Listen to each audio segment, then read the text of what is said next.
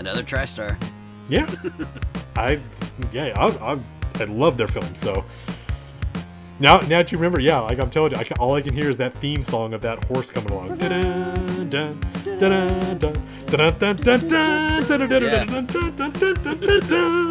No, it's great.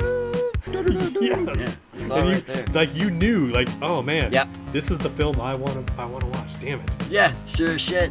It starts off Fright Night 2. How could it be terrible? Yeah, how could it be? I don't know. Boy. Hi, this is Dee Wallace, and you're listening to Children of the Addams. Hello, everybody. We are back. Been a few days, so we've had a chance to let some TV stack up. How do you feel about the Obi-Wan series as a whole? Because when we last left off, it was episode 3. It was right after Vader and Obi-Wan had their next battle, and Obi-Wan really got his ass kicked, and Vader let him go for some undetermined reasons, and then, here we are. The finale just premiered today, and the episode 6 was quite the turnaround for me as far as the rest of the series go. I think as a whole, this series is meant to be streamed. It's meant to be binged. It has to be. Rather, like in a day. Like they can't do weekly releases like this and have it be one big overarching story. It has to be like an episodic thing to do like the weekly release. Like they can't.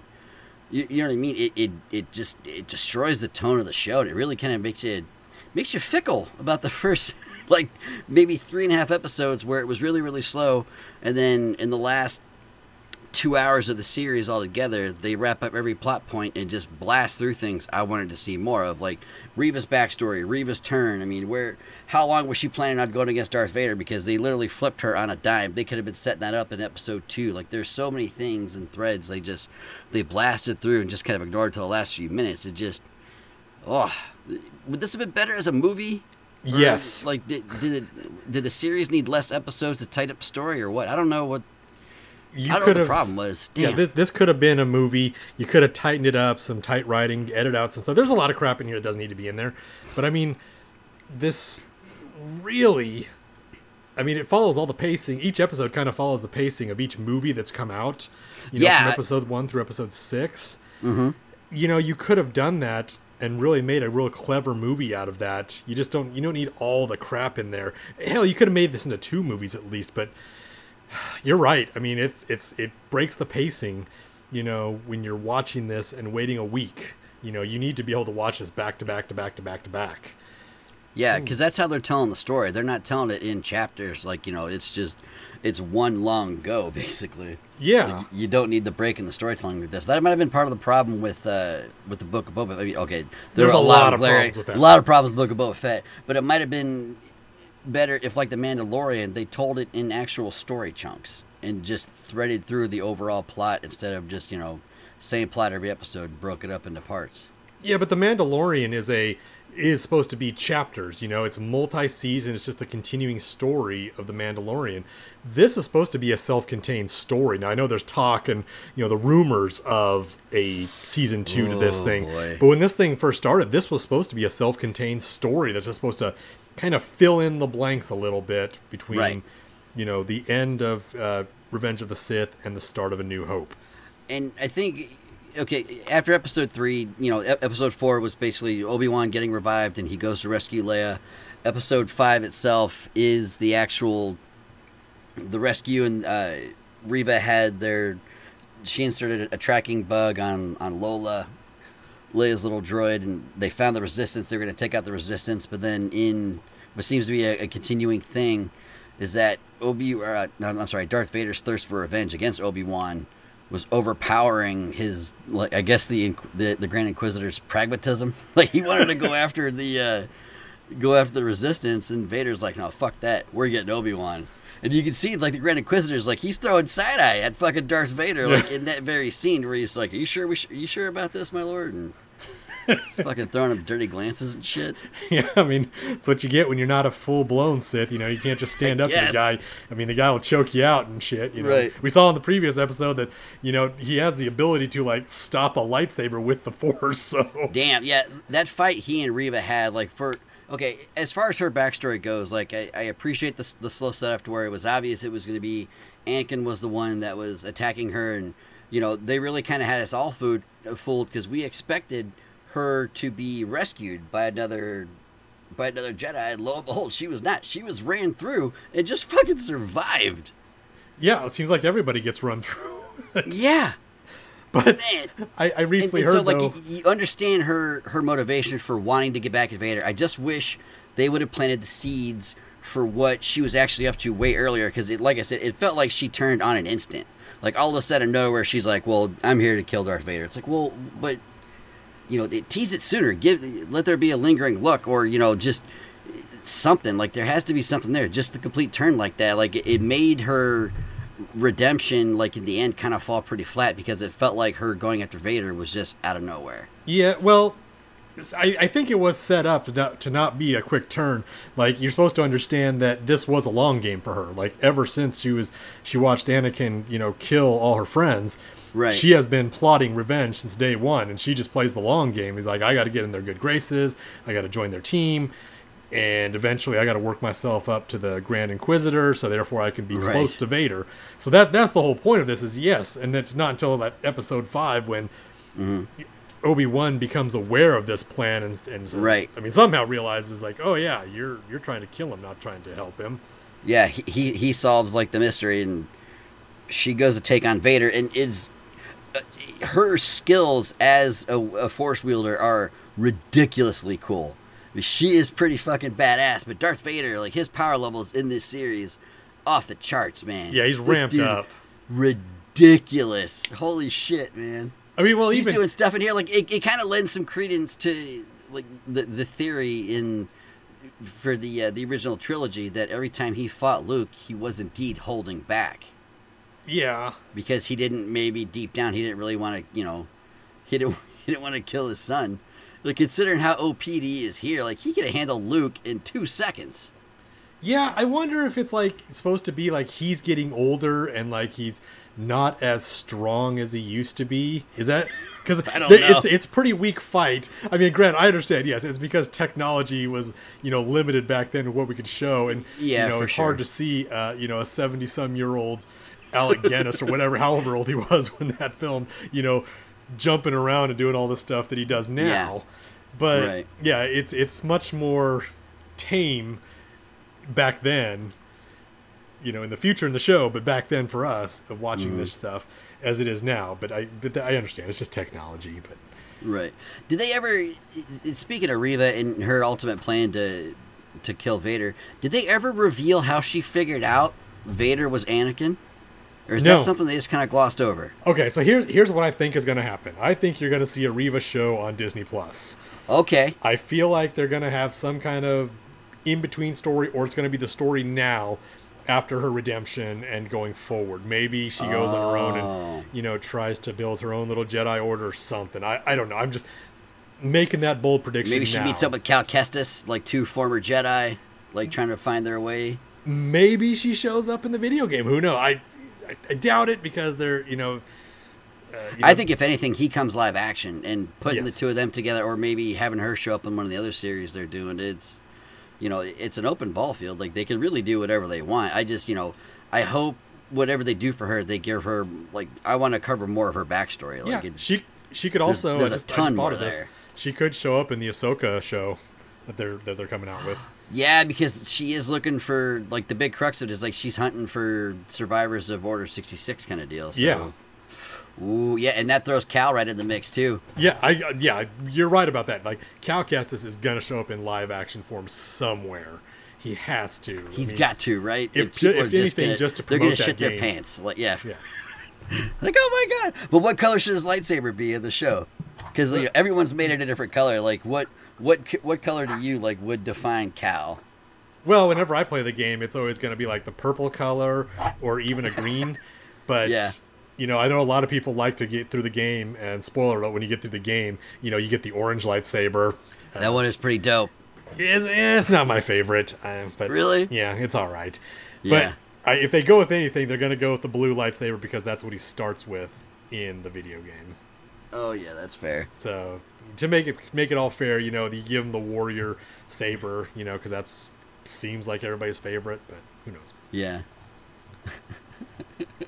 Overall, how about the actual, the big brawl in episode 6 we all knew was coming, is that Obi-Wan, he's feeling fully charged up enough to go ahead, and he's trying to give the rebellion a chance to escape because he knows for sure Vader's coming after him and nobody else. So he lures Vader away.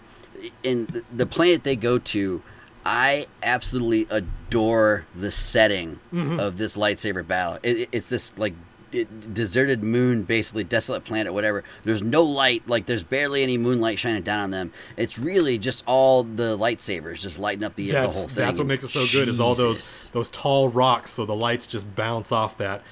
This is one thing that the series does really well, and they kind of started this in Rogue One, where they really made the lightsaber reflective. Like throughout the series, you would see the red lightsaber reflecting off of Vader's armor and the blue lightsaber reflecting off his armor. Where you go back to Star Wars, because everything was rotoscope back then, you couldn't do that. There was no light reflecting off it. But it's just a cool touch that they do, and it makes it much more realistic. And now they're battling out in this dark moon, like you said, with those tall rocks, and the light and the sparks are just bouncing, the light's bouncing off of every surface. It's really great looking. Yeah. Deep down, I really thought they were going to do it on Tatooine. In my heart, I was like, there's no way they're not going to fight on Tatooine. Yeah, but I'm really glad they didn't, because that would have... They danced the line as far as potential canon-breaking plot spoiler, messy writing scenarios. When Reva was chasing Luke, I was thinking, there's no fucking way, he's not gonna... He would remember being hunted by a Jedi. Yes. So there's no way he could actually see her using her Force powers in any capacity. Or you see a lightsaber. Right. Because he's never, he's all amazed in A New Hope to, see the lightsaber and being told what a lightsaber is and all that stuff, so... Yeah, So they did it well, man. I was pretty fucking nervous. When they kept... I get them wanting to... They had to relieve the tension of the Obi-Wan and Vader fight on whatever moon they were on. So cutting back to Reva kind of hunting, Luke, to just murder him, basically. And the whole Beru and Owen battle.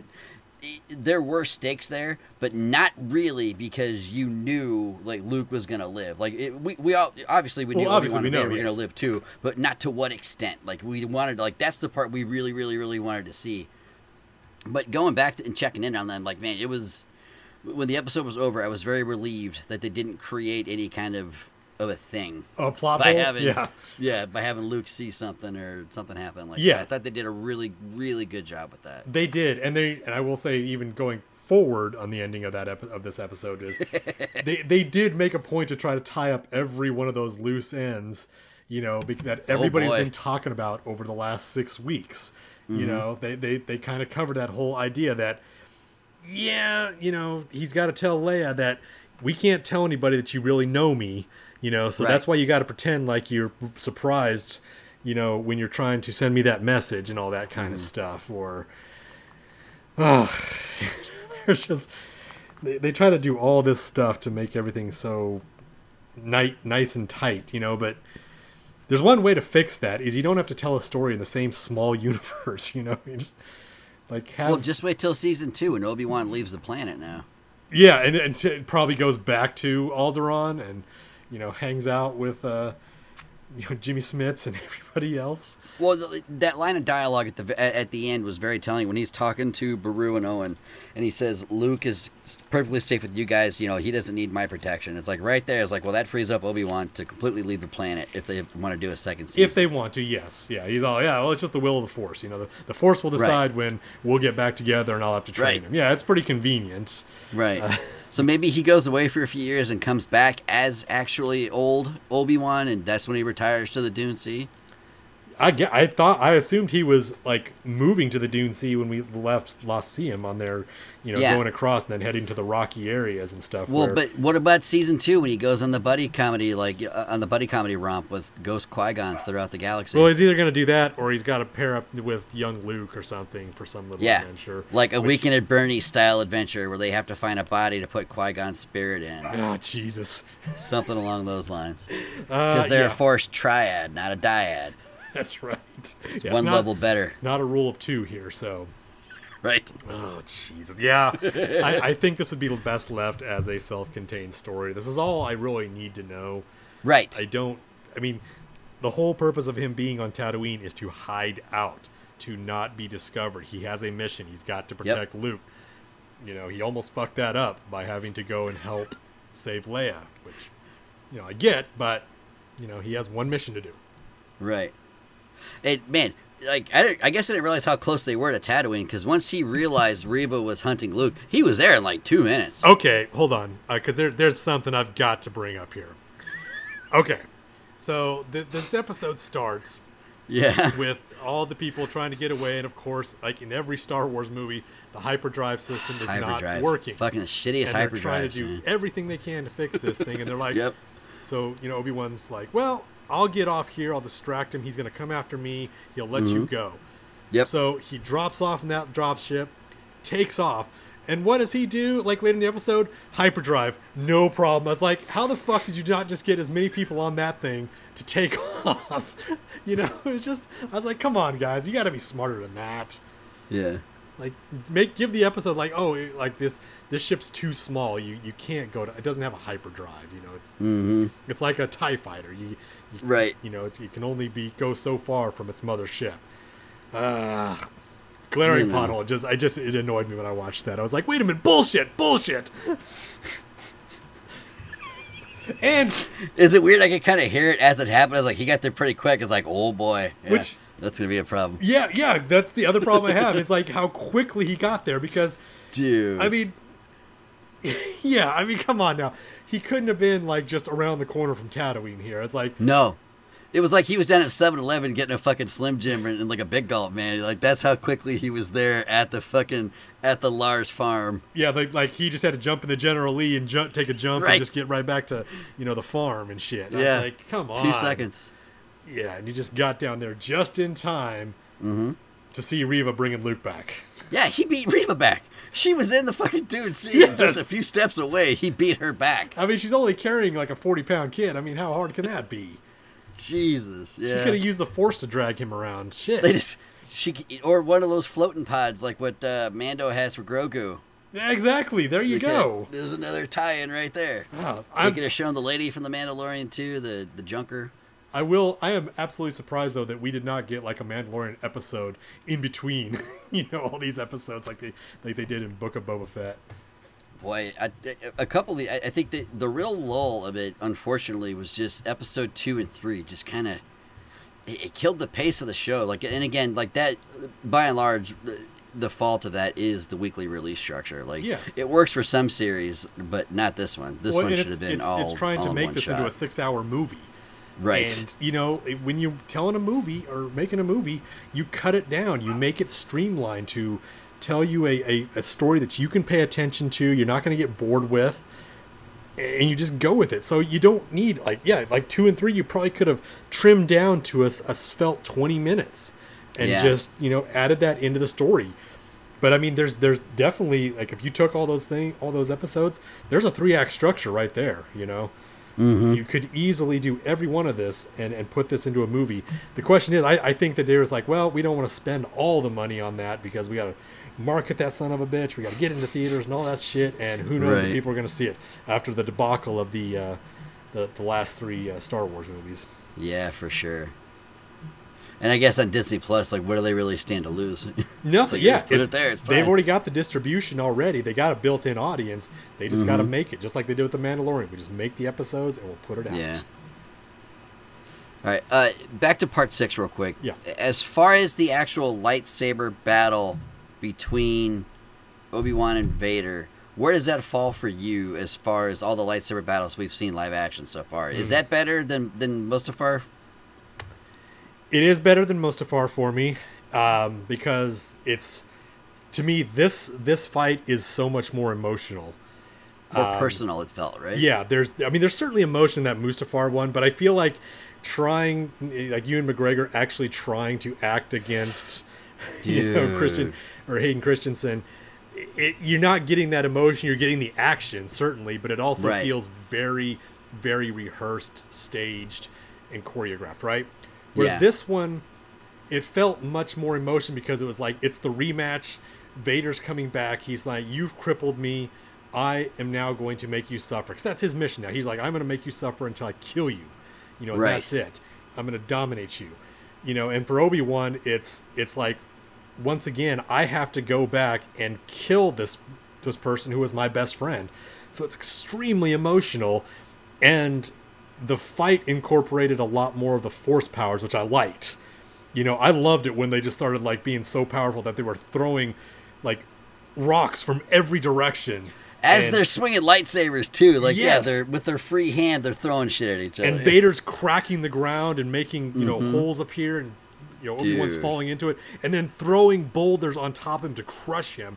And we find out after that happens, like 5 minutes, you know, like Obi-Wan's down there just using the Force to keep himself alive and trying to push himself out. And of course, this is where he has his breakout moment of understanding that, you know, yes, I am the light side Jedi. You know, I need to stop dwelling on the past and my failures, and you know, using the power of my friendship, power of love, I can force all the rocks out of the hole. But I do Yeah. like that because it shows you just how powerful the Force is when it's used by the right person. You know, like Yoda could do that. Yoda would be throwing ship around. He's picking up spaceships, right? Obi-Wan's showing that he's got a lot of power too when he can muster it. Well, then after that too, that's when Obi-Wan conjured up like 1,000 boulders behind him, like Thanos breaking the moon and Yes. throwing it at Iron Man, and just started launching a torrential downpour of fucking rock at Darth Vader. And that's the turning point of that fight, because Yeah. and this is the part that I really love about this fight, is that it's not just, hey, we're banging our lightsabers together and I'm trying to cut a hand off here. Like, Obi-Wan is actually smart about his attack because he goes after Vader's breathing apparatus on his chest. Yeah. If you notice, I don't know how many times you've watched it now, but if you're watching the fight, he's like bang, bang, bang with the lightsaber, and then he's using Yep. the hilt. The hilt, to smash bang it. the computer Yeah. of that, and I love the sound effects of it because you hear that wheezing sound that Vader does from Return of the Jedi. Once again, a kind of callback to the episode 6 Yep. is, you know, he's wheezing, he's like like that, trying to do it, and then here's another retcon that they got. Obi-Wan comes in, slashes the helmet, finally gives Vader that scar that we saw in Return of the Jedi. Yep. And it's also apparently a callback to Clone Wars, where Ahsoka Tano was fighting him. Ahsoka did the same thing. Yeah, Yep. except on the other side, I guess. Yep, on the other side. And she said something along the line of, after she realized it was Anakin, like she says, then my master is truly dead. And then Obi-Wan hits him with, then my friend is truly dead. And Yep. Luke hit him with, then my father father's is truly dead. yeah. Boom, boom, boom. It's like, dude, the parallels, like they did so much right in just this episode alone. It's like, what the fuck was going on in episode 2 and 3? Yeah, and like I said, I mean, you could just make this so much better if you streamline it a little bit. Yeah. Just make it better. But they had to draw it out because it's got to be episodic television.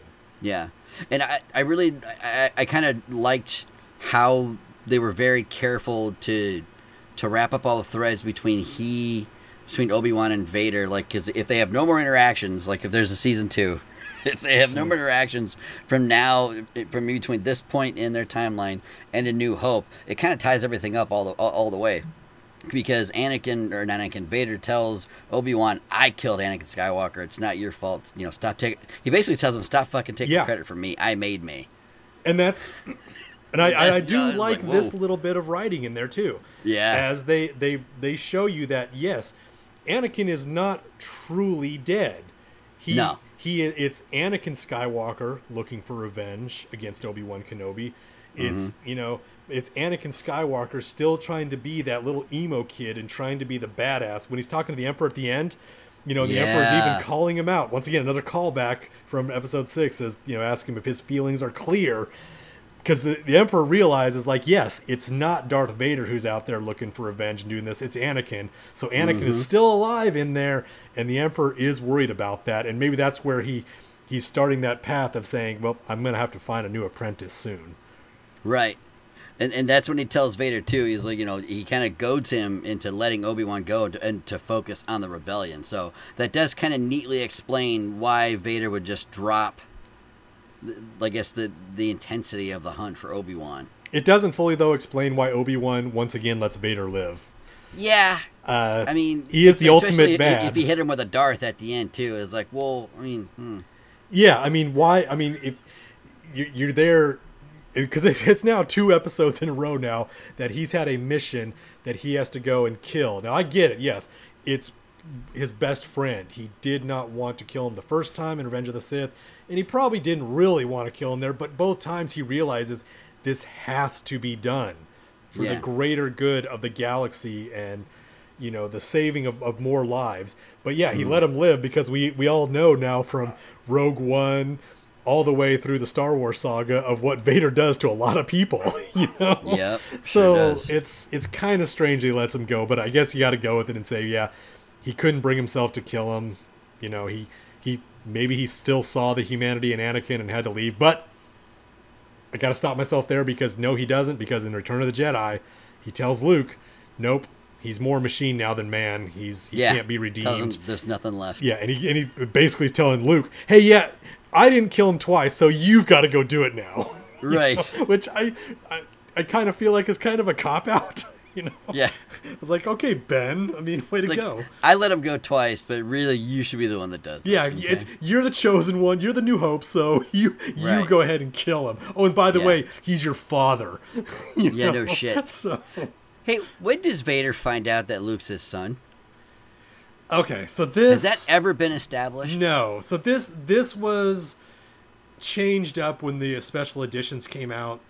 Mm-hmm. So in the originals, if you remember in Empire Strikes Back when they're chasing the Millennium Falcon through the asteroid field, Admiral Piet comes up and tells Darth Vader that the Emperor's trying to make contact. So he says, get the ship out of the asteroid field so we can send a clear transmission.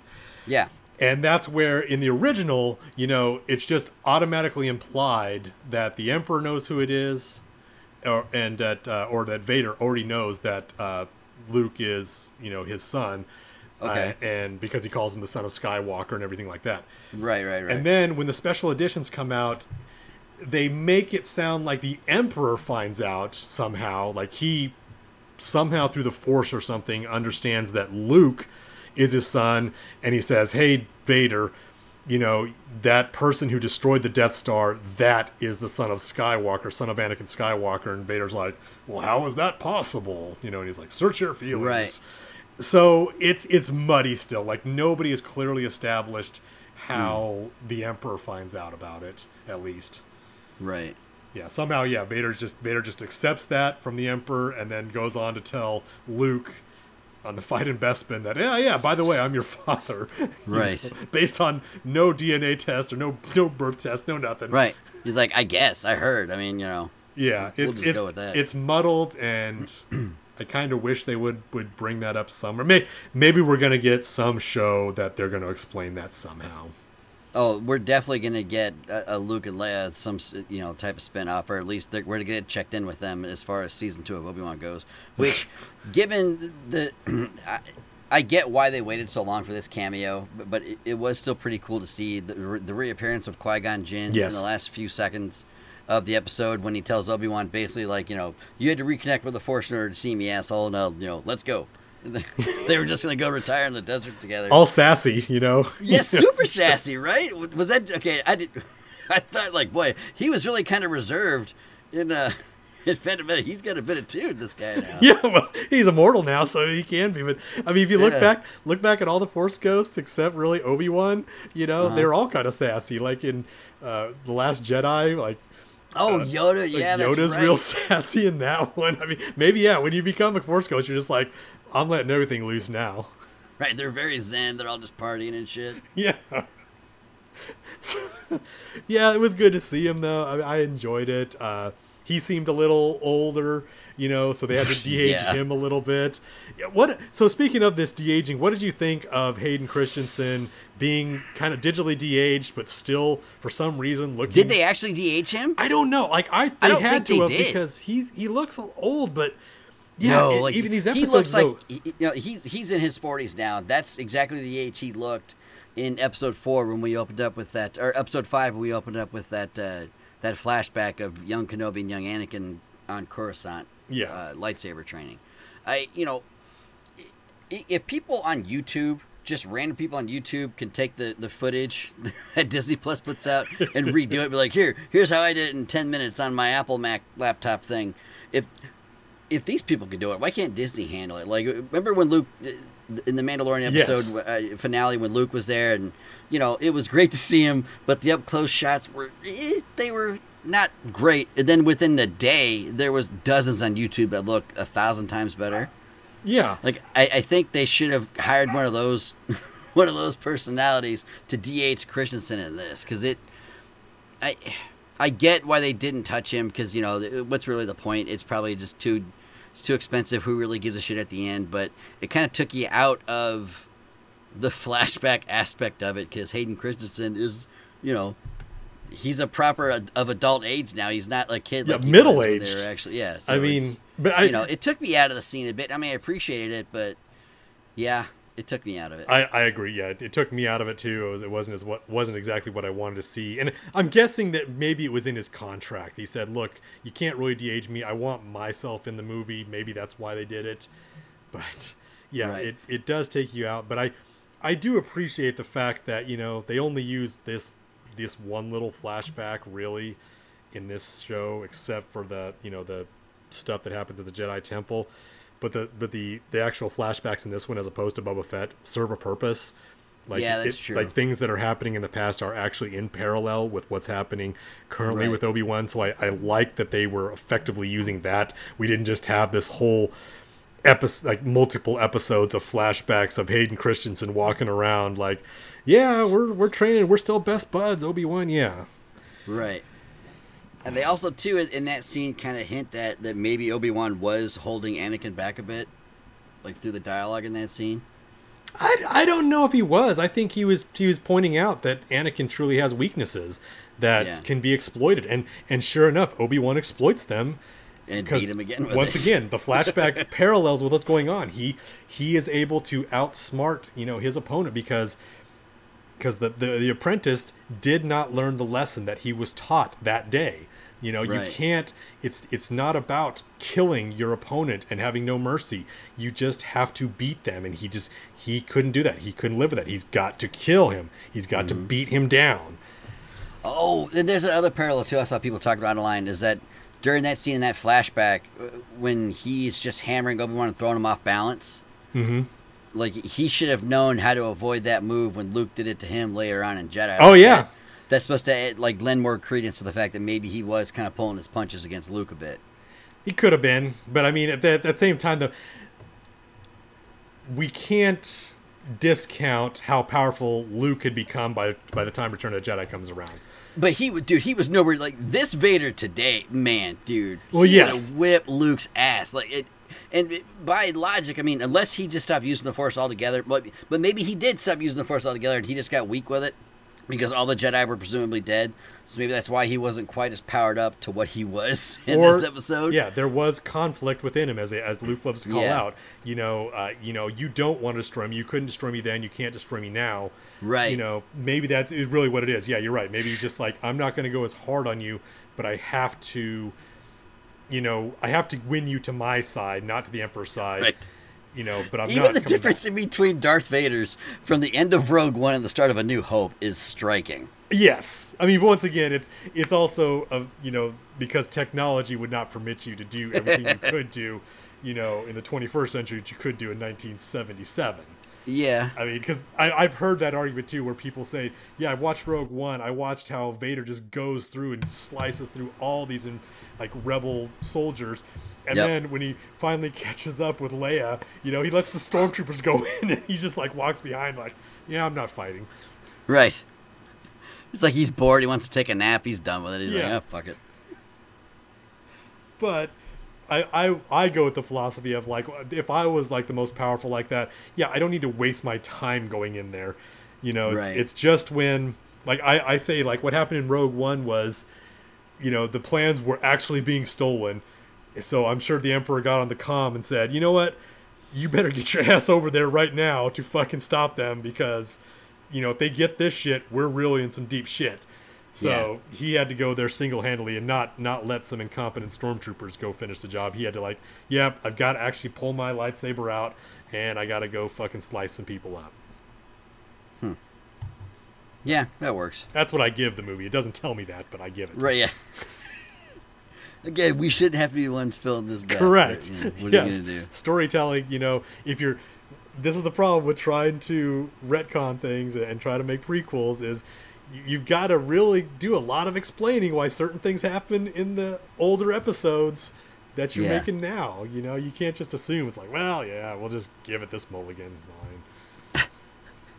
Do you think they actually do a second season? Because as far as Ewan McGregor's talking, too, he says he's down for it. Like, he'd like to do it every once in a while, he said, basically. Yeah, I've heard that, like, many of the people in the cast would want to do it because, yeah, it is successful. Well, obviously, but I mean, what could they possibly do with the story? Like, I don't know. What I would be afraid of is they're just going to destroy the whole story arc itself. Like, I don't go with the idea that Obi-Wan is this adventurer who we understood he had to go into hiding to protect himself like all the other Jedi, and then all of a sudden he's just out there swinging his lightsaber going on adventures. I don't buy it. Yeah, not very stealthy. Yeah, it really would destroy the continuity of Star Wars, I think. Not detrimentally, but I mean it would just kind of like ruin it for people, especially people my age who grew up with Star Wars. We saw these movies in theaters. We grew up with the toys and everything like that. It's just, I don't want them to completely shit on everything else. I can appreciate filling in some blanks and telling some one-off stories. Fine, I get that. I'm even better with the idea of expanding the universe. Tell a story of Ahsoka, the story that's outside the Skywalkers. I mean, anything. But, it's... I don't know. I hope they don't do another season. I want this to be a self-contained story. It was good. Yep. It was entertaining as a self-contained story, and that's where they should leave it. And then just do something new now. Come up with something different. Well, has it been confirmed? Is Hayden going to appear in Ahsoka as Darth Vader? I don't know. I haven't read anything about that. Or is that just rumor at this point? Have you seen something? I don't think I've seen anything official yet. Well, they are. I mean, they're doing their damnedest to make sure everything is tied into the Clone Wars series. Right. I mean, they had to bring back the Grand Inquisitor, so I mean, I wouldn't be surprised. But then you have. Oh shit! No, apparently it's official. According to Hollywood Reporter a few months ago, he is indeed going to be in Ahsoka. So it's actually actual canon then that she was his apprentice. Yeah, like the Rebels and Clone Wars. That's all canon. Okay. The animated stuff is all canon.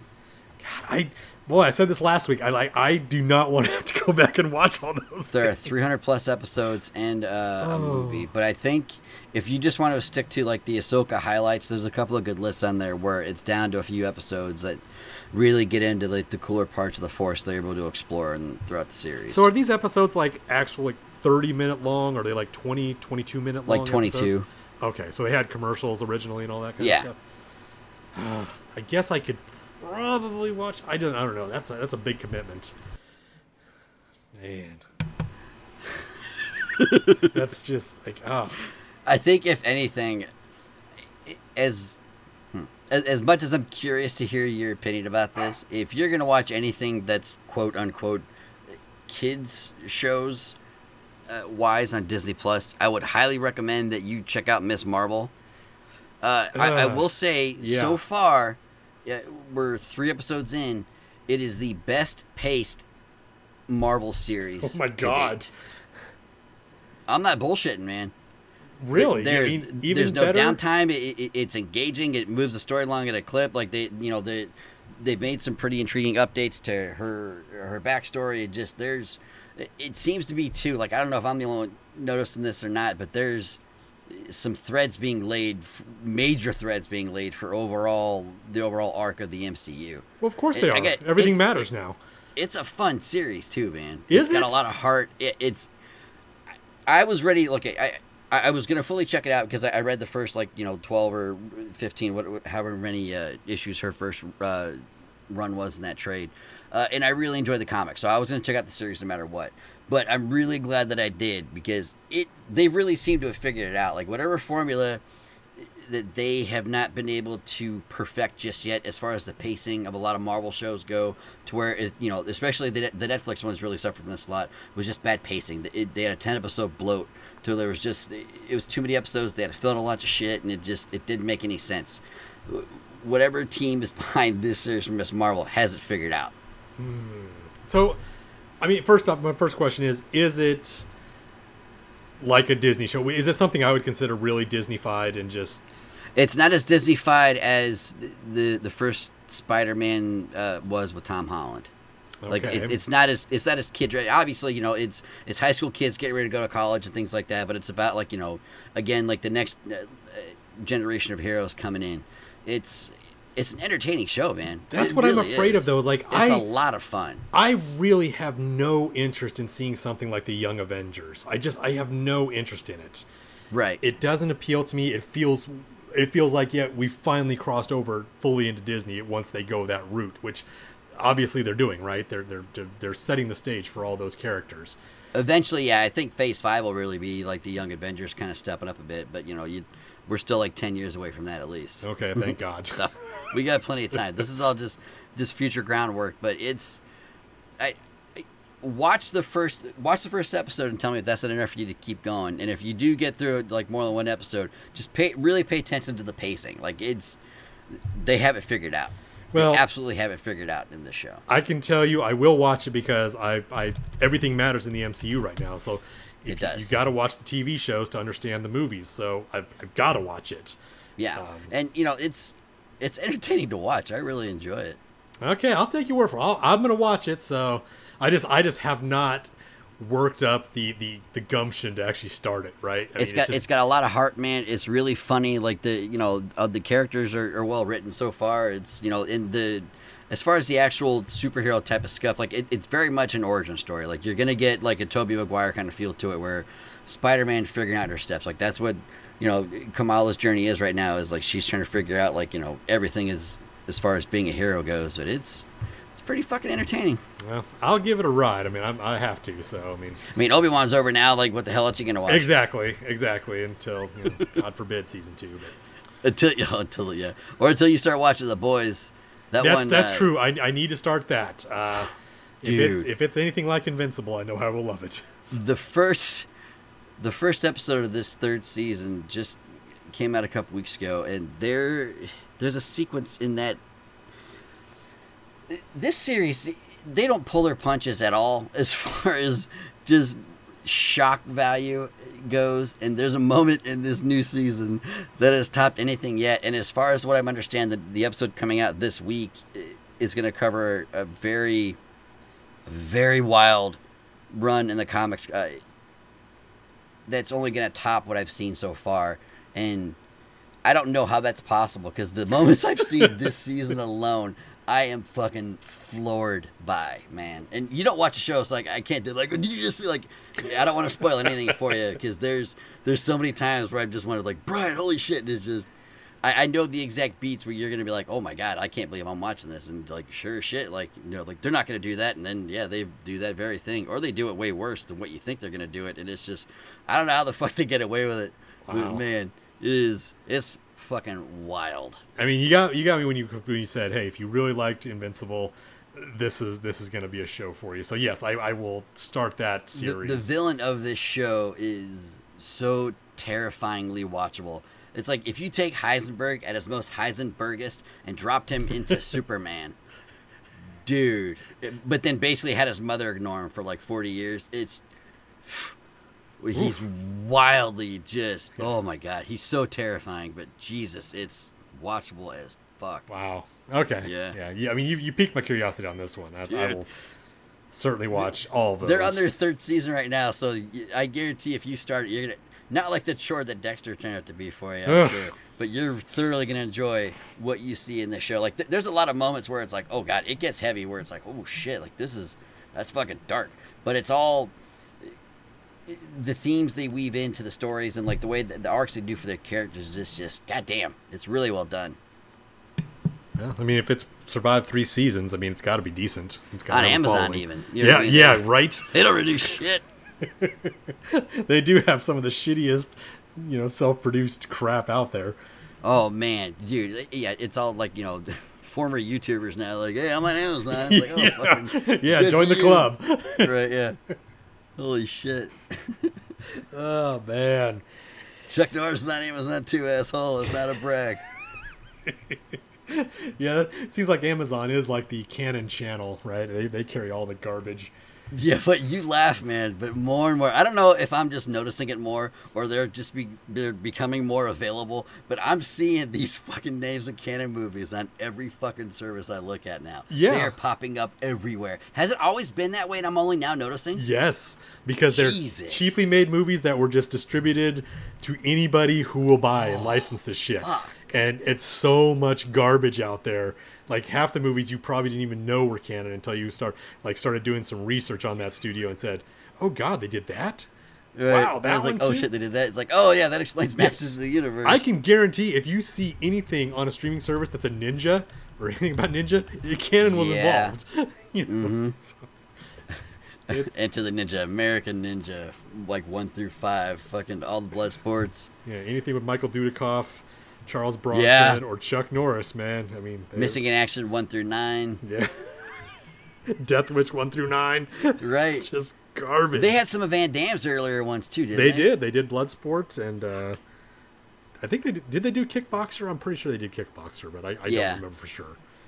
Did they? Okay, did they have all the Superman movies, or was it just the Quest for Peace? Just Superman 4, because that's one thing they spent like $5 million to get the rights for. Wow, 'Cause dude. the Okay.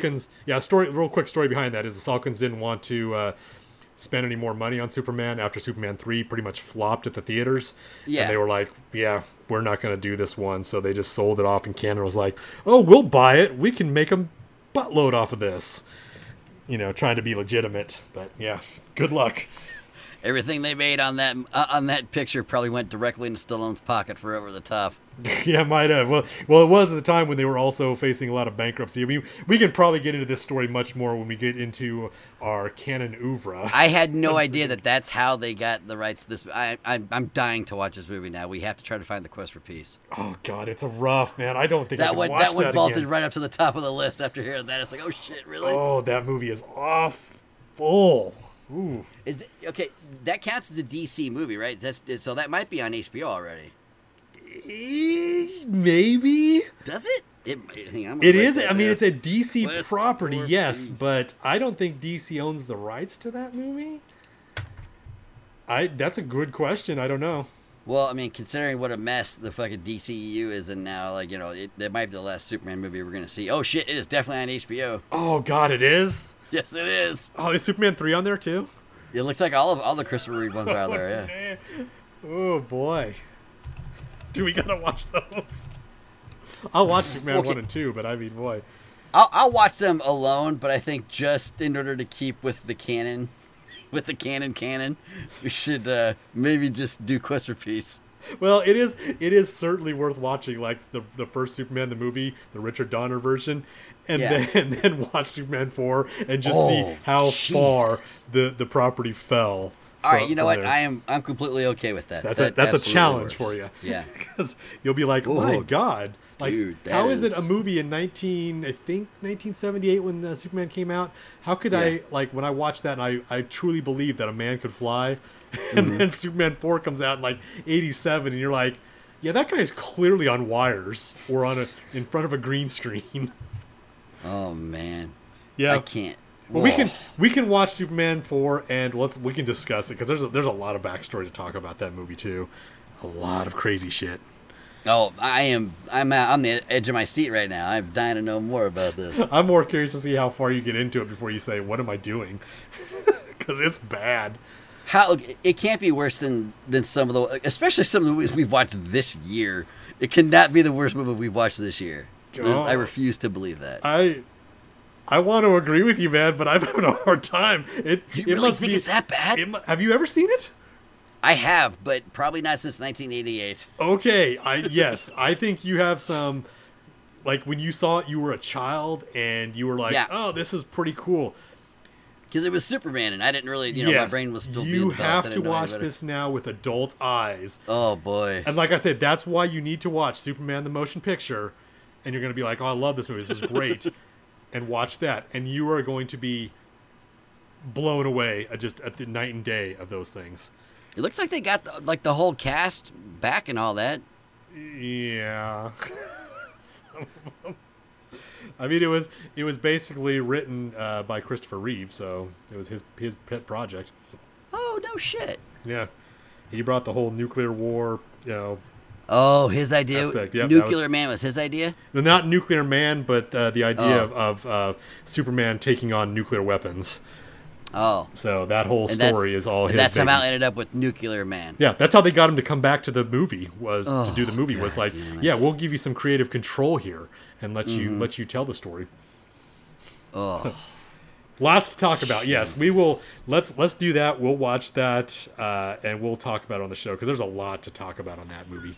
So much to talk about. I was really prepared to go super. I was thinking like something with like Chuck Norris or whatever, but no, this sounds delightful. You want I to am start with really the big excited. boys first, huh? Like Invasion USA, like something super bad, but no, this Quest for Peace that's to the top of the list. Yeah, let me tell you, I Quick will as watch shit. Invasion USA like 10 times over before I watch Superman 4 again. Really? Oh man, because it's just so it much. can't more be ridiculous. that bad. Oh, Oh, it's man. awful. Okay. It's now awful. Now, seriously, like my elbows are sweating now. It's like, shit, what did I get myself into? Yes.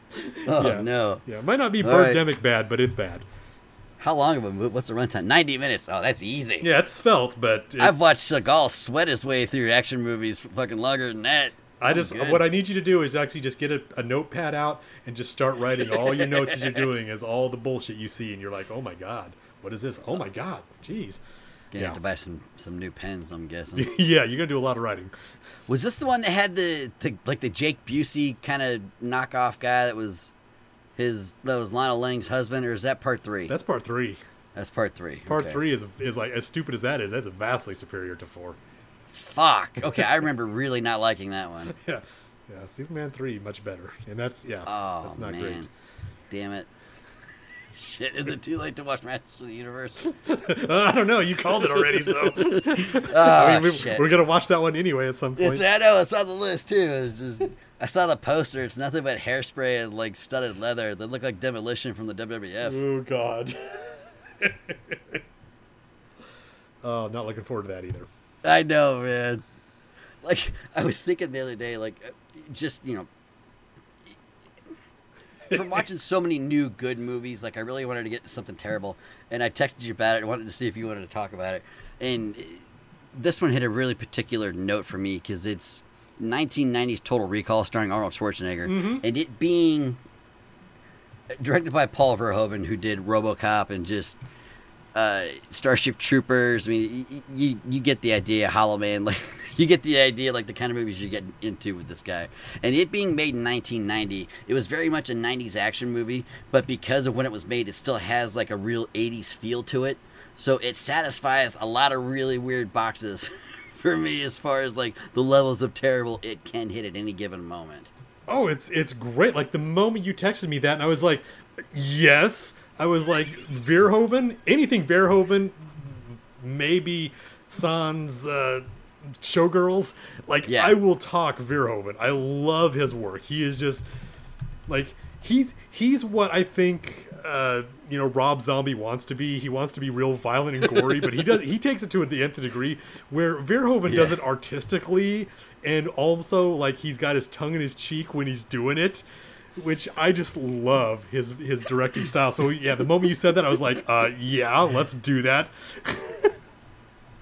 So good. I mean, it's a And it made a boatload of money too. Oh, This man. one on a budget that didn't look to exceed $80 million. It made $260 million back in 1990.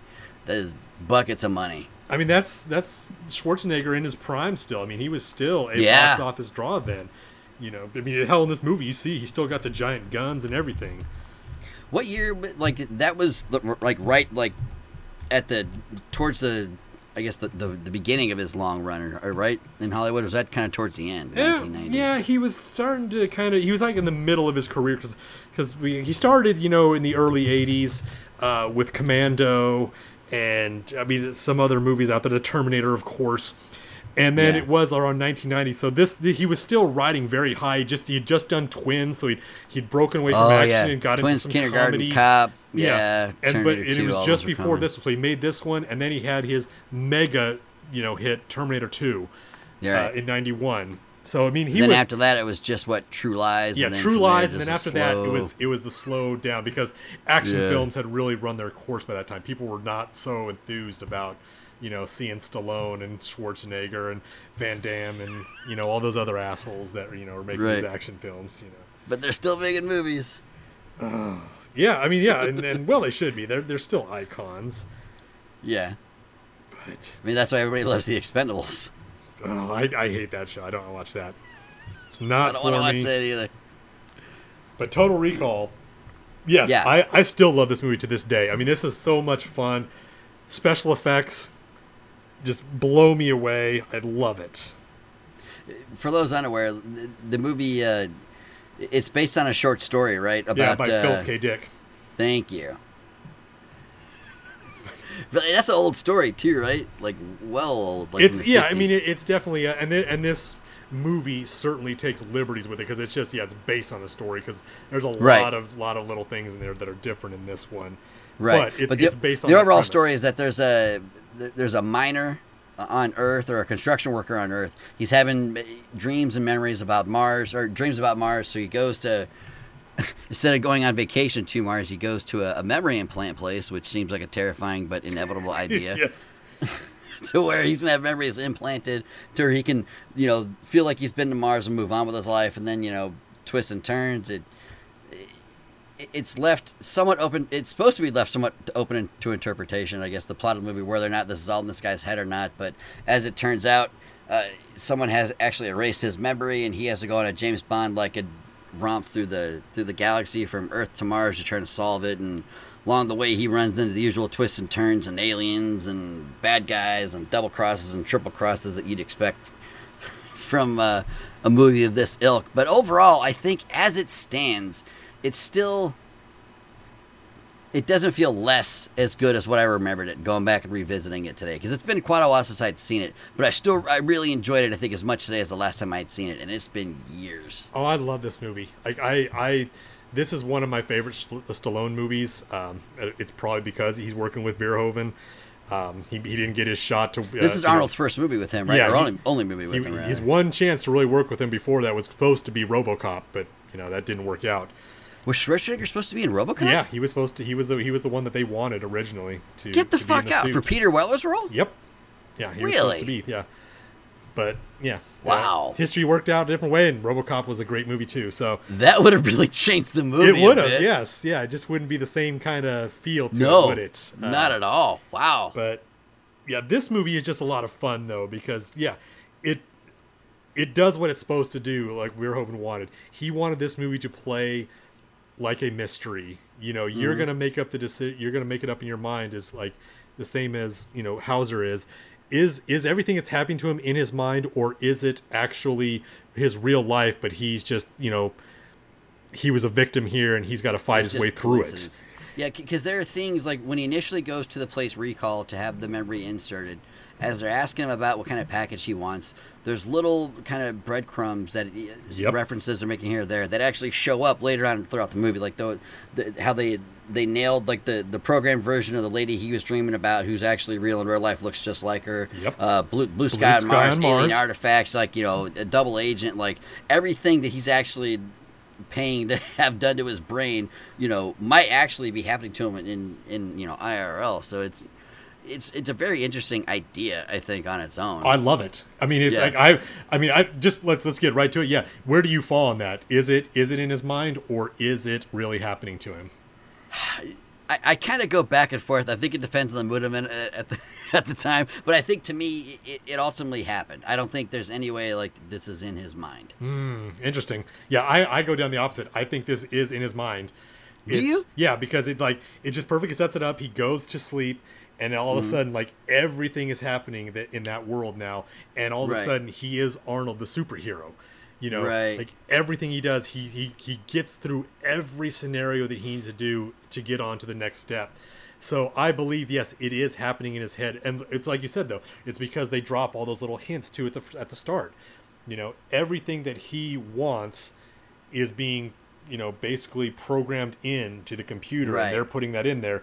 But all of a sudden, his mind can't accept it, so he's kind of trapped in that chair, maybe forever. You know, we never know at the end of it, because So even does he just end up lobotomized in the back yeah, of the cab? because at the end of the basically? movie, that they leave you with that cliffhanger. They're like, where the one lady is saying, it's like, God, I just had a terrible thought. What if this is all a dream? And you know, and he said, well, if it is a dream, then I don't ever want to wake up, you know, or Yeah, something she says, like "Kiss that. me quick before you wake up." Yeah, I mean that's Yeah. just like it tells me that yes, this is like it is a dream. But he dreamed about her exactly before. Well, we assume that's the Or girl. is that part of the dream? Is that he wakes up and like going to recall is part of the dream? Is part of the recall package? No, see, I still think the dream actually starts when he goes to recall. Like everything's there. Okay. You never actually get to see who he dreams about, right? We just assume that yes, this girl on Mars that he's No, dreaming they about. show her face full well. Oh, that's right, they do. Well, okay. Like that's when they have that first when he's having that nightmare about the helmet cracking. All of a sudden they explode. Well, it also the lands. really It leads. weird-looking It lands credence to the fact that he's still in the dream, though, because if he did have a dream about a person, right, and then he goes under, and boom, that's the person he would associate there. Maybe, I don't know. I firmly believe that yes, he is in a dream throughout the majority of this movie. Yeah. But I love it. I mean, it's so great. Like the movie, just like once he gets to recall, you know, and they set up all the little, you know, the stories of this movie. Once he gets to recall, man, this movie doesn't stop. It's so much fun to watch. And that's in like the first 12 minutes. Like there's no downtime to this movie whatsoever. Like as soon as it starts, you're off to the fucking races, basically. Yeah, you're like the first 12 minutes when they're setting up the movie, and it's like the slowest part of the film. You know, you're blown away though by all the cool special effects that were introduced back in 1990. I remember seeing that for the first time and thinking, this is amazing. I mean, all the special effects they had in this thing. It was just practical effects that were just amazing to look at. It was great. Yeah. Like the Johnny Cab car, like him pulling that homing beacon out of his nose. Out of his nose, dude. That scene, yeah, that's still pretty cool to see. Like, compare that to just, you know, 4 or 6 years earlier when they did the Terminator, and the Terminator's cutting out his eyeball. You know, Right. how just completely fake everything looks. I mean, granted, Yeah. yes, but in this Total Recall, it still looks fake, but it looks better the way they're doing it. They've improved that much more for being a very practical effect. It was just great. Yeah, it was practical as shit, man. Like, it was all very, very, very well done. And too, like, I forgot rewatching this movie. You forget about Dean Norris being in this fucker. Yes. Old Hank God, yeah, he from was, Breaking wasn't Bad. He was, yeah. He was Tony. Yeah, the guy with the stuff, Martian, the yeah. face. Yeah, dude, he was throwing high kicks and shit, kicking guns out of the way. I was like, holy shit. I still Look at old love Hank. the one-liner is like, you got a lot of nerve showing your face around here. Look Yeah. who's talking. As soon as I heard the voice, I was like, holy shit. Yeah. Yeah. Oh, God. Wow. Completely forgot he was in that movie. Yeah. Wow. Okay. Yeah. Good. But other than that, too, like, it was a pretty 90s like cast. Like, as far as if you see Ronnie Cox in anything, it's like, well, he's definitely gonna be a villain. Oh, And then yeah, Mike obviously the Ironside, villain. It's like, holy shit! It's like we have doubles 80s, 90s villains in this movie. Yep. I mean, it's like, yeah, Ronnie Cox is a Paul Verhoeven veteran, so he knows Oh, that's how right. that He works. was Dick Jones, He right? was Dick Jones, yep. Yeah, in RoboCop. The ultimate bad in RoboCop, so. Right. And this was the first movie too I ever saw Sharon Stone in. Was Really? this. I know she had done movies before, but like I was, Yeah. I wasn't really So- really watching those movies. But yeah, this is the first one I've ever seen her in. Yeah, I've seen her in other movies, and yeah, she would go on to work with Verhoeven more in the future. But like Oh, I that's remember, right? Yeah. I remember seeing her in as we were talking about canon earlier, King Solomon's Mines and Alan Holy shit! Quartermain and Did Lost she City of Gold. do? She did some Canon Group movies too. Yeah, that's where she got her start. Oh boy, I'm so happy to hear that. Yeah, Were so- they Chuck Norris movies? No, Richard Chamberlain. Get out. Yep. So, like I said, you've never seen King Solomon's Mines? No, I have not. Oh wow, maybe we should start there. Oh boy, let's come back to that. Okay, Let's yeah. continue I'm Total leaving Recall as a- here, I'm but leaving yes, a we're note coming up. back to Yeah. that. Okay. Oh boy. Okay. Anyway, yeah, Sharon Stone, like, she is good in this movie though, because she's like a full-on kick-ass woman in this movie, man. Like, I remember. That's one thing I really liked about this is that both the female leads in this movie, they're the biggest badasses in it. Like, yes, without hesitation, they're both fucking throwing kicks, punches, shooting shit, just mowing people down. They kick so much ass in this movie, dude. One of the best fights is the fight between the two ladies. It's them two. Yeah. Man, I mean, they're just like, I mean, I felt like they were really kicking each other when they were doing this. Like I'm the badass on stage here, so I'm not. They look like you they're show definitely me fucking each other up, man. I tell you that. I remember there was like a short interview, like when this movie first came out. Like Sharon Stone was talking though what it was like to work with Schwarzenegger and like, you know, have the fighting with him and stuff. And she said like every time she would do those kicks and stuff, it was like hitting a brick wall. Like she would be like have bruised arms and stuff like that because the dude is just so massive. Right. Yeah. It's crazy. Yeah. Oh, good. And then, you know, we do get to see Michael Ironside show up in this thing. Yeah. I love him in this role too. I always enjoy it when I see him. You know what I mean? Because you know what you're getting with him is like he's gonna be gruff. I know that. Like he has played, I guess, good guys, but maybe once or twice that I can recall seeing him. Like Top basically, Gun. like the other 90,000 times I've seen him in a movie or TV show, he's been a villain. Yeah, I mean every time, but that's what he's good at. Yeah, like I think we talked about it last week when we were talking about Next Karate Kid or something. You know, that's what you expect of him, is that type of role. But yeah, every once in a while, yeah, Top Gun, something else, he'll show up where he's still a good guy and he can be good. Starship Troopers, right? Yeah, Verhoeven and again. Nobody too. He had a brief. He had that small role in Nobody with Bob Odenkirk. He was the owner of the factory he ended up buying. That's right. Yes. Mm-hmm. Golly.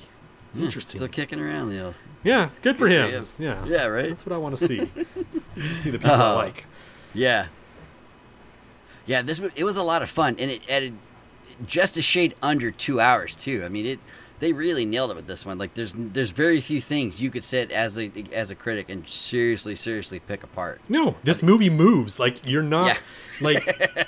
I'm trying to think about maybe a place where, you know, we're in the second act and, you know, things slow down a little bit. Mm-hmm. Maybe when he's like in the whorehouse and he's getting some backstory or something, and they're walking through the catacombs. But even then, you get a little slow bit. 3 minutes. That was literally a 3-minute scene. Yeah, there was and then, no time spent on that. Boom! You're right into another action scene where I know. where people are shooting up the world. You know, it's just great. And even as they're walking through the catacombs, though, because they're actually walking forward, technically they're still propelling the story. Correct. Like yes.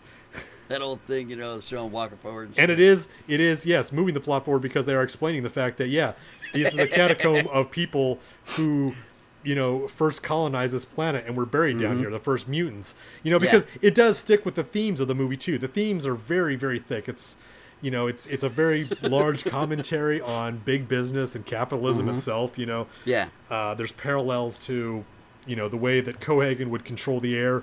There's parallels to, like, if you look back, like Flint, Michigan, where, you know, corporations who control water supplies and stuff and just dump shit into it, you know, so it has those parallels to it. So it's all within those themes. So overall, I think this movie is very well directed too. It just it is. Yeah, it was edited well because the pacing just keeps going, and like I said, and then you just get the crazy over the top violence that is a Verhoeven film. I can't get enough of that. I mean, still to this day, one of the best scenes or the best one-liners of this movie is when Schwarzenegger and Ironside are fighting it out in the elevator, and then Ironside falls off the side, and then his arms get chopped off, and, you know, the best one-liner is like, "See you at the party, Richter," and just I know, right? Throws him those arms. It's just so great, especially after he punches him and says, "See you at the party." Yeah. I guess as a kid, I forgot how much I would smile by seeing, like, from the very start of the movie, seeing that TriStar's Picture logo. Like that flying, like the winged horse. Like how many movies I watched from that studio, like growing up, like in the 80s and 90s. The list is ridiculous. Yeah, I mean, so staggering how many movies I watched from this production studio. Yeah, so this is actually a TriStar's with it, and it's Corolico. So if you're not familiar with Corolico, I mean that's all the Rambo movies. I mean, pretty much every movie that you'd probably like, many of them are on the Corolico list if you haven't ever gone back and looked. I mean, so many movies that were. They were like the next level up from canon. They did a lot of like different movies, but they were not as schlocky, I guess. As a good. Or if they were schlocky, I guess they hit the right amount of schlock. Yeah, because they did like Iron Man 2, but they had movies like Cliffhanger. They did Terminator 2, Red Heat, They Live, Iron Eagle. They Live, yes, Shocker, but that's pretty terrible. It has some moments. Is that the Wes Craven one? Yes. No, for me, it does not have any moments. That movie's awful. There's one or two good things.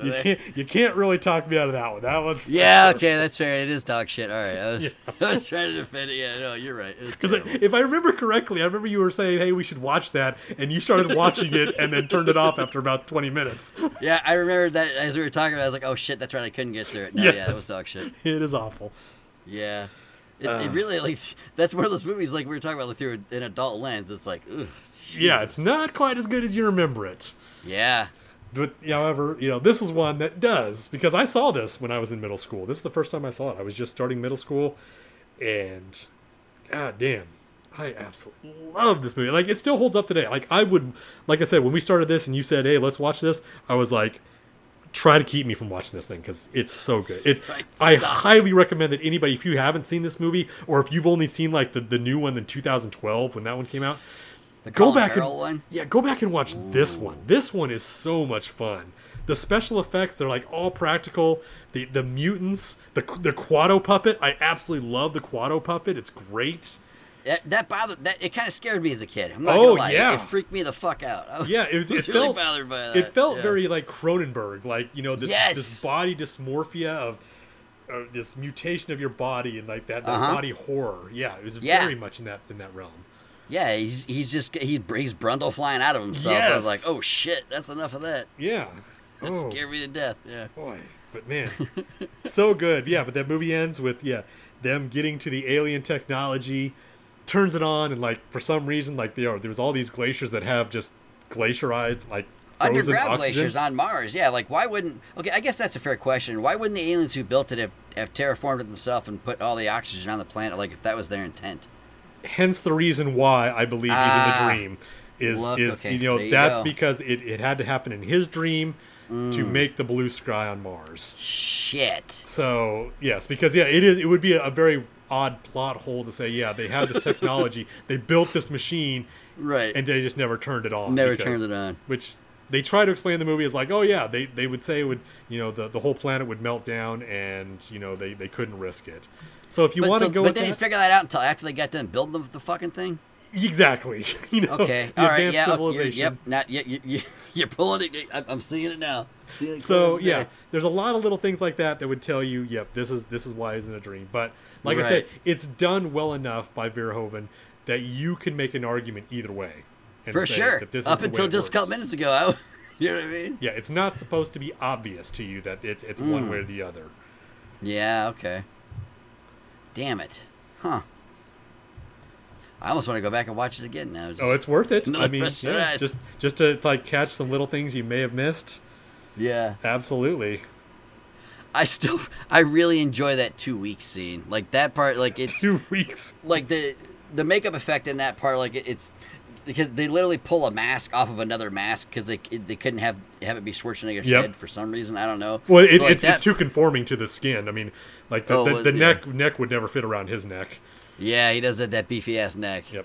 But like when he just appears like out of that disguise, like I remember thinking that was exceedingly cool. As a child. Like I remember, like I said, when I first saw this, I was blown away by the special effects. I was like, this is the most amazing thing I've ever seen. Up until the point when I saw Terminator 2, because that was the next generation of like digital special effects. But I think that this movie, I'll have to double check this, but I think it won an Oscar for special effects. Total Recall did? Yeah, or a gold. It won, or it was at least nominated for an Oscar for special effects. I need to go back and look that up, but I remember, the special effects were so groundbreaking at that time. Like just the scene where that lady is there at her desk and she's changing the color of her fingernails was just like, that is the most incredible thing I've ever seen. The touchpad thing. Yeah, that was pretty dope. Yeah, and won the Academy Award for for best There we visual go. effects in Yeah. 1991. Yeah, very Damn. worth it. I mean, it's absolutely deserved it. I mean, it was so great. I mean, because this, like we were talking about, it's all like mostly practical effects. A lot of miniatures in this movie.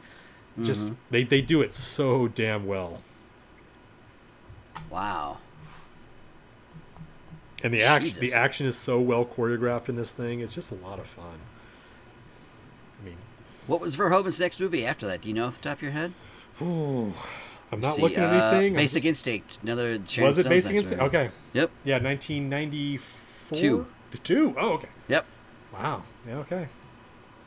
That one was a raging success too. That was Yeah. a lot of fun. The next few, not so much. Yeah. Well, everybody's got their downside. Yeah, but Showgirls. Starship Showgirls Troopers, wasn't that Hollow far Man. off, right? 95 Yeah, or it's like, 96. So, Showgirls was 95, Starship Troopers 97, Hollow Man 2000. hey, Starship Troopers, I love. I won't say bad things about that. It's corny, but it is a lot of fun. Starship Troopers is what a canon picture should have been. Correct. Yes, but even that is too good for it. Like Yeah, the that's fair. special effects and once again the Verhovenness of it, the ultra violence, just it's too good for canon. Another TriStar. Yeah, I love their films. So now that you remember, yeah, like I'm telling you, all I can hear is that theme song of that horse coming along. Dun dun dun dun dun dun dun dun dun dun dun. Oh, it's great.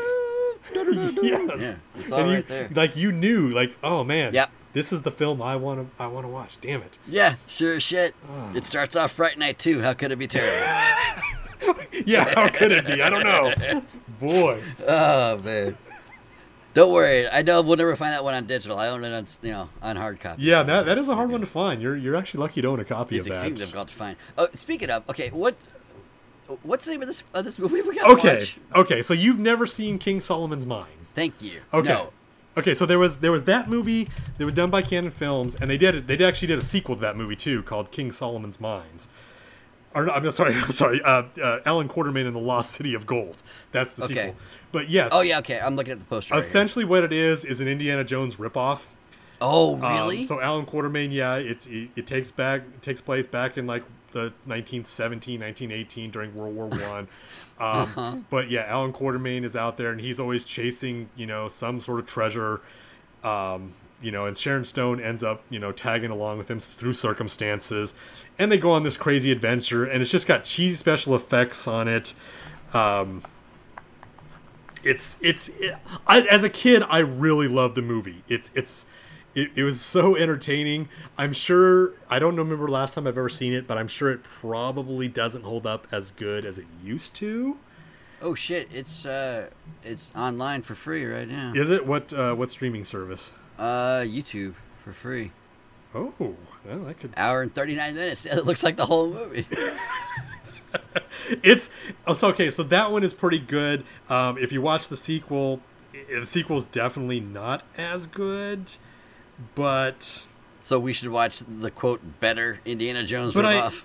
I kind of feel like if you want to start in canon, maybe this is the one you want to watch, because I can guarantee you this: you'll have a lot more fun with it than you would Superman 4.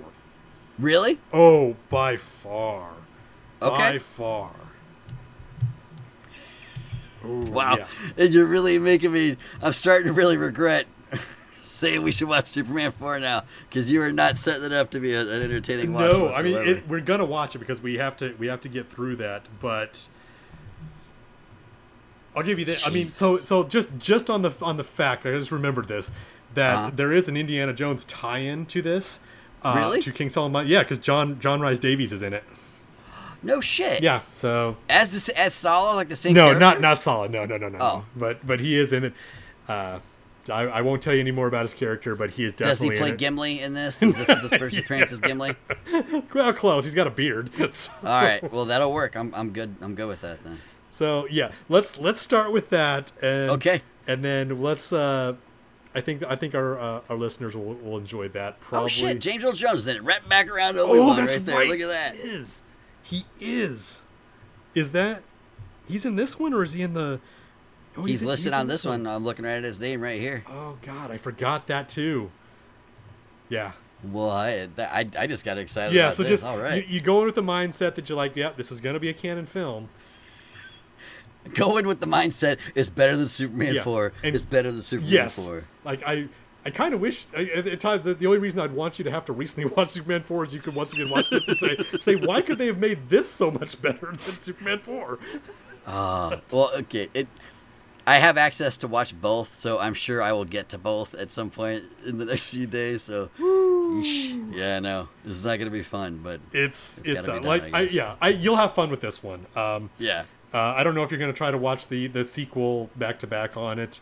It depends on how much I laugh at this one. Like You'll laugh. If I get some good chuckles out of this one, I might just roll into the next one. I can tell you this: when I probably saw this when I was 10 or 11, maybe 12, I remember laughing as a kid, thinking it was kind of a silly movie. So Nice. you might get some laughs out of it. It's corny, but it's I look it's forward fun. to it. Yeah, definitely worth it. I'm excited for the conversation that follows. Oh boy, I cannot wait. I'm truly excited for this.